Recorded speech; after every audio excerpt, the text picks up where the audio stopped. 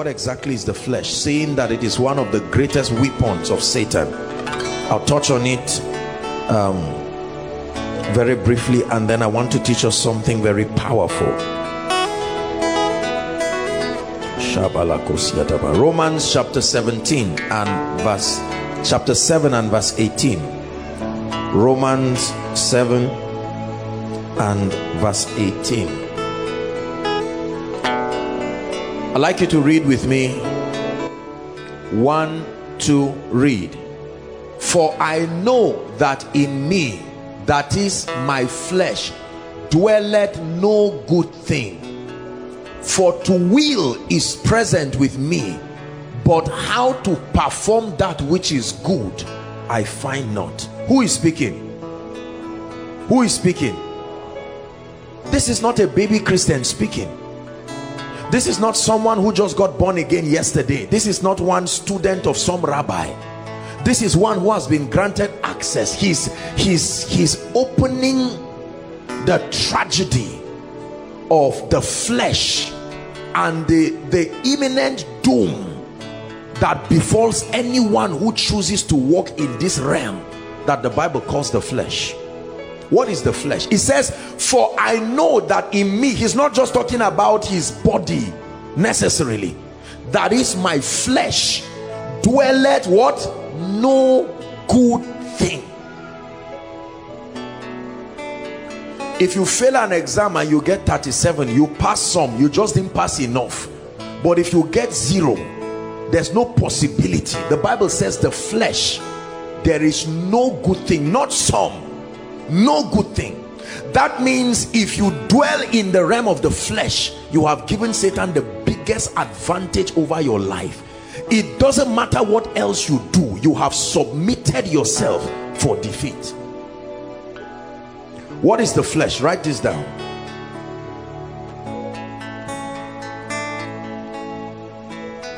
The flesh is defined as a nature of living, thinking, and acting that is against the ways of God.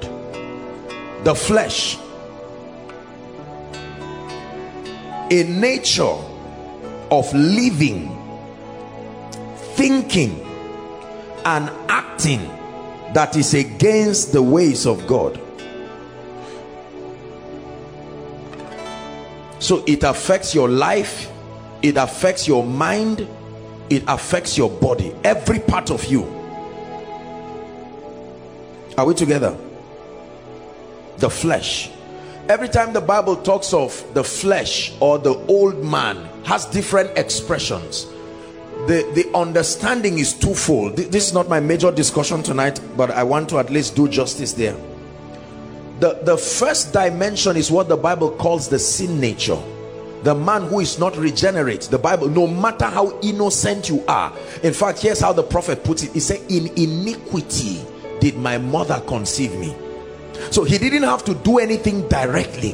The very nature of the fallen man, one who has not encountered the life, the Zoe life of God, the Bible defines that person born and living in the flesh. So the sin nature. Are we together now? The remedy for that is not counseling. The remedy for that is the deliverance that we call salvation. I hope you know salvation is deliverance. Yes.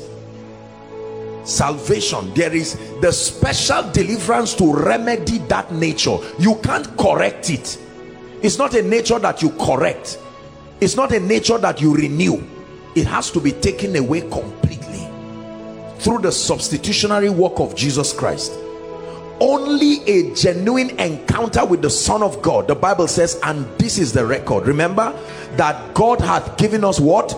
Eternal life, Zoe. And it says this life is in his Son.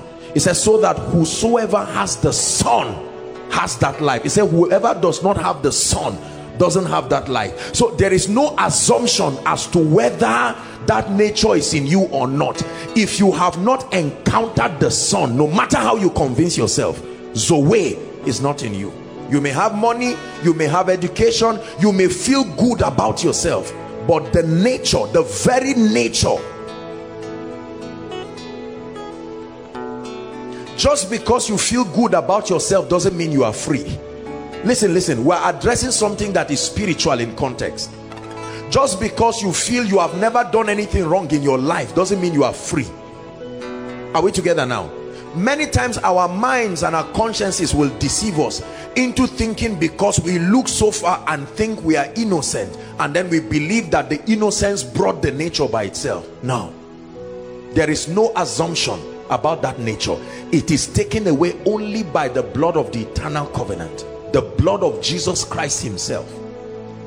And this life is in his Son, so that whosoever has the Son has eternal life. If you are not born again, that life is not in you, period. If you are not born again, that nature is still at work in you. That is the chiefest authorization of Satan, greater than even any covenant, that you have willfully brought yourself under the government of Satan. That's why I say, I set before you, the choice is yours, life and death. I set before you blessing and cursing. I can only advise you, I can't force you. Choose life that you may live. One of the ways you choose life is to say, Lord, I submit to your government. I come willingly out of the government and the hold of Satan. Is deliverance. The name of that deliverance is salvation. As free and cheap as it is, you must participate in it, otherwise it will not work. Are you getting what I'm saying now? So the sin nature.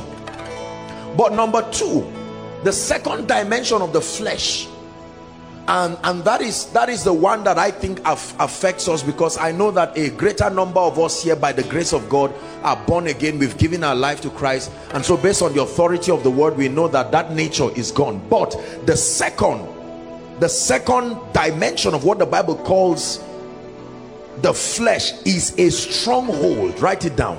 A stronghold. A stronghold.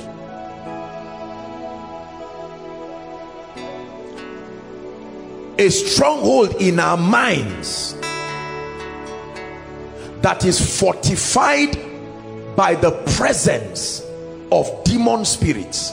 A stronghold. This is flesh now the Bible is talking about. A stronghold in our minds that is fortified, listen carefully, fortified by the presence of demon spirits.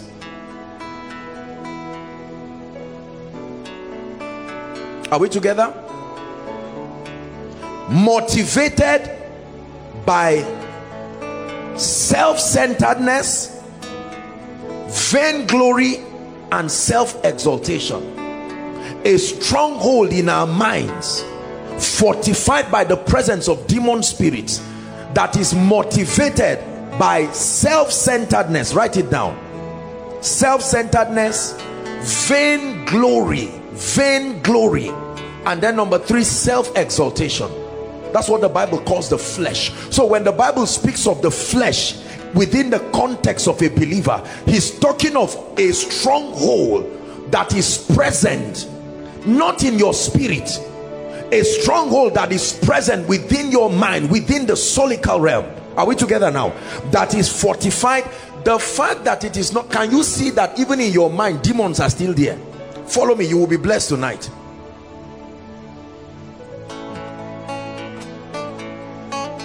Motivated by self-centeredness. Remember my teaching, Christ-centeredness? Motivated by self-centeredness, motivated by vainglory, motivated by self-exaltation. This, the Bible says, that nature,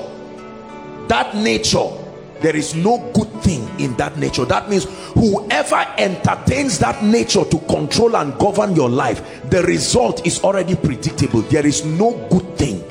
No matter how much deliverance, gallons and gallons of anointing oil, no matter how much prayer and fasting, no matter what you do, if this nature is allowed unattended to, then Paul already gives you your fate. Are you seeing the reason why many deliverance ministries, for instance, it looks like it's an endless struggle of attempting to do something? You can pray dry, you can pray all kinds, you can do all kinds, and find out that in the midst of it, it looks like forever you are casting spirits.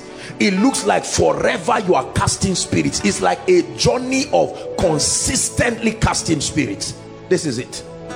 And Satan knows. Satan does not mind entertaining you during your deliverance sessions for as long as he finds out that this is unattended to. You can do every other thing you want to do. He will be glad to be represented and flatter you into thinking you are so anointed, whereas the major issue has not been dealt with. A stronghold. A stronghold. And Satan has taken advantage of the church. Listen very carefully, because we have been taught that a believer cannot be possessed. That is true, but possession is not the only way spirits participate in your life. I'm going to be showing you now. So we mean that just because a believer is not possessed, every other thing that happens is just his thinking that it's not working well. Leave Satan out. And we have allowed Satan to mess up our understanding, the construction of our beliefs. And you find out that although you know the Zoe life is in your spirit, how come in the soul realm you are so helpless to him, to the point that it even looks like your salvation is a lie? Are you ready to follow me on this journey tonight? The flesh. The Bible gives us, let me just tidy it up so that we'll leave this and just go very quickly. The Bible tells us what to do with the flesh. Galatians chapter 5, we'll read 15 to 17. Then we'll jump to Colossians chapter 3, 1 and 2, 16 and 7. Galatians chapter 5, 16 and 17. 16, let's start from 16. Galatians 5, 16. This I say then, the same Paul is speaking. What is the remedy for the flesh? Walk ye. It didn't say receive the spirit. Walk ye in the spirit, and you shall not fulfill the lust of the flesh. He's telling you the remedy. You are not just going to say, flesh, I'm tired of you. No, he's saying you must find a way, whatever this is.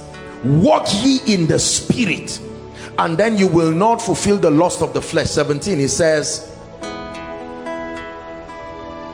for the flesh lusted against the spirit. Notice, what is the flesh attacking?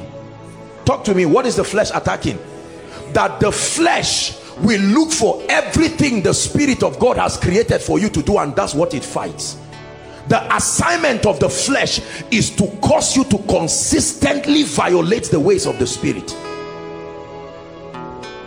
And the Spirit also, that means when you are spirit controlled, you will find yourself fighting the attributes of the flesh. And the Bible said these two are contrary the one to another, so that ye cannot do the things that ye will. Let me explain to you what this means. In any case, you are not just allowed to do what you want. There has to be one of them.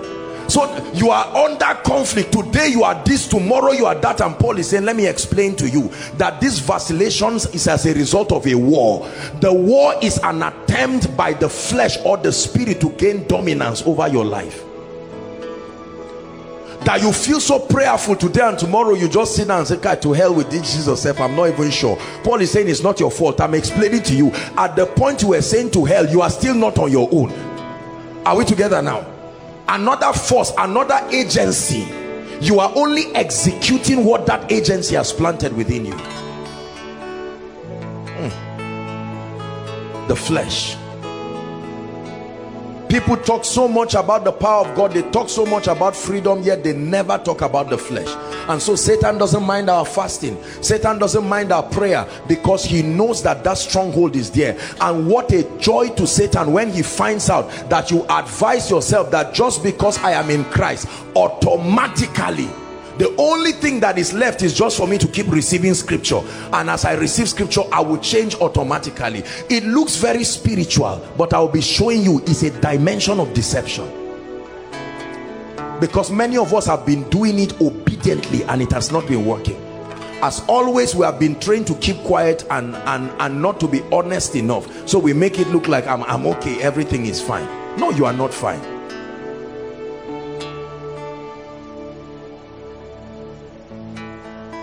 Colossians chapter 3 verse 1 and 2, and then we'll go to 1 and 2, then 16 and 17.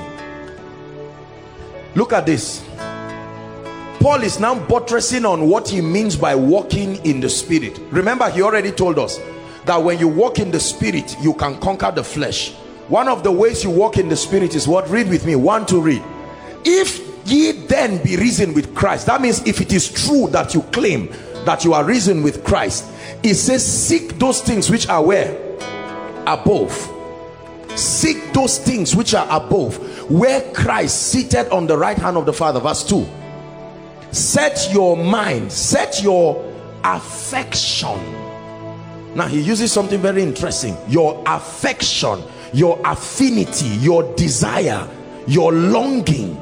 Set it like you set a thermometer. Set it to make sure that it is focused on the things above and not on the things that are of the earth.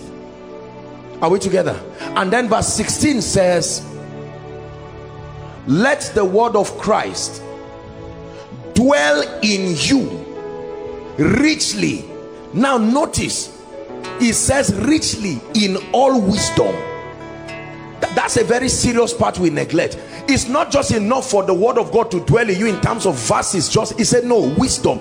It should be constructed in a way that profits you. The word of Christ can dwell in you in a way that you are just accumulating scripture, but it's not profiting you. It says there must be a construction of the word of God in such a way and a manner that that word is done in wisdom. Then teaching and admonishing one another in psalms, spiritual songs, singing with grace in your heart from the Lord. Last verse can set your mind. Believers, hear me, let me tell you sincerely. No matter how much prayer and how much fasting and how much casting of a demon that you cast out of someone, if that person has made up his mind to be carnal and fleshly and not set your mind on spiritual things, I hate to be a bearer of bad news, but you only succeeded in wasting your time. I give you a guarantee. Satan has infinite ways of returning back to that person. The Bible tells us when a spirit leaves a man, it doesn't go and say, okay, even Satan left Jesus for a while. He came back again to find out, Jesus, have you been discouraged so far? I left you when you were about to start ministry. If Satan left Jesus for a while, whatever makes you think that just because he left you 5 years ago, he has gone and said, okay, serve God with all, is waiting for you at the corner of discouragement. Is waiting for you where your money finishes. He's waiting for you where you have a bad news or where you lose a loved one. Here he comes again, because he knows that these things have a way of seeming to bring us down from that echelon of spirituality. It now brings us down and Satan comes. The Bible says, walk ye in the spirit. I know you don't like what I'm teaching tonight, but it's a powerful formula. As simple as it is, it's a powerful formula.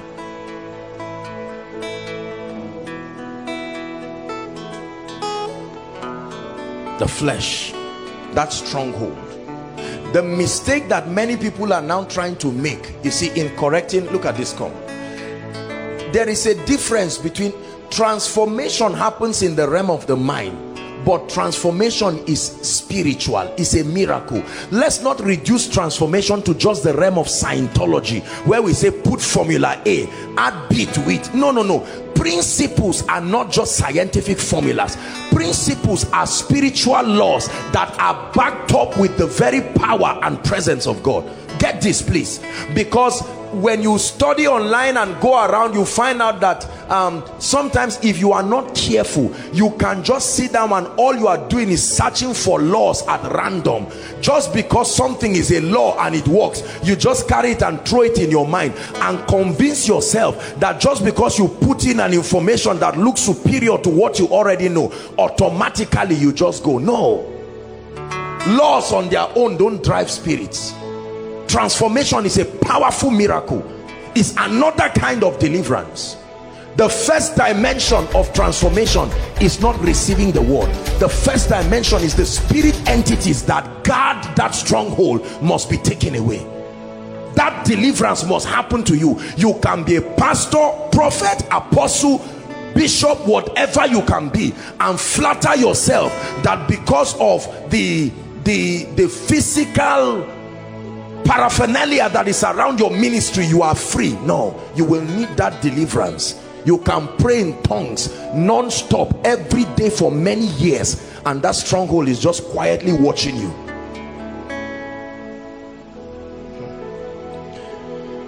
You reign, Elohim.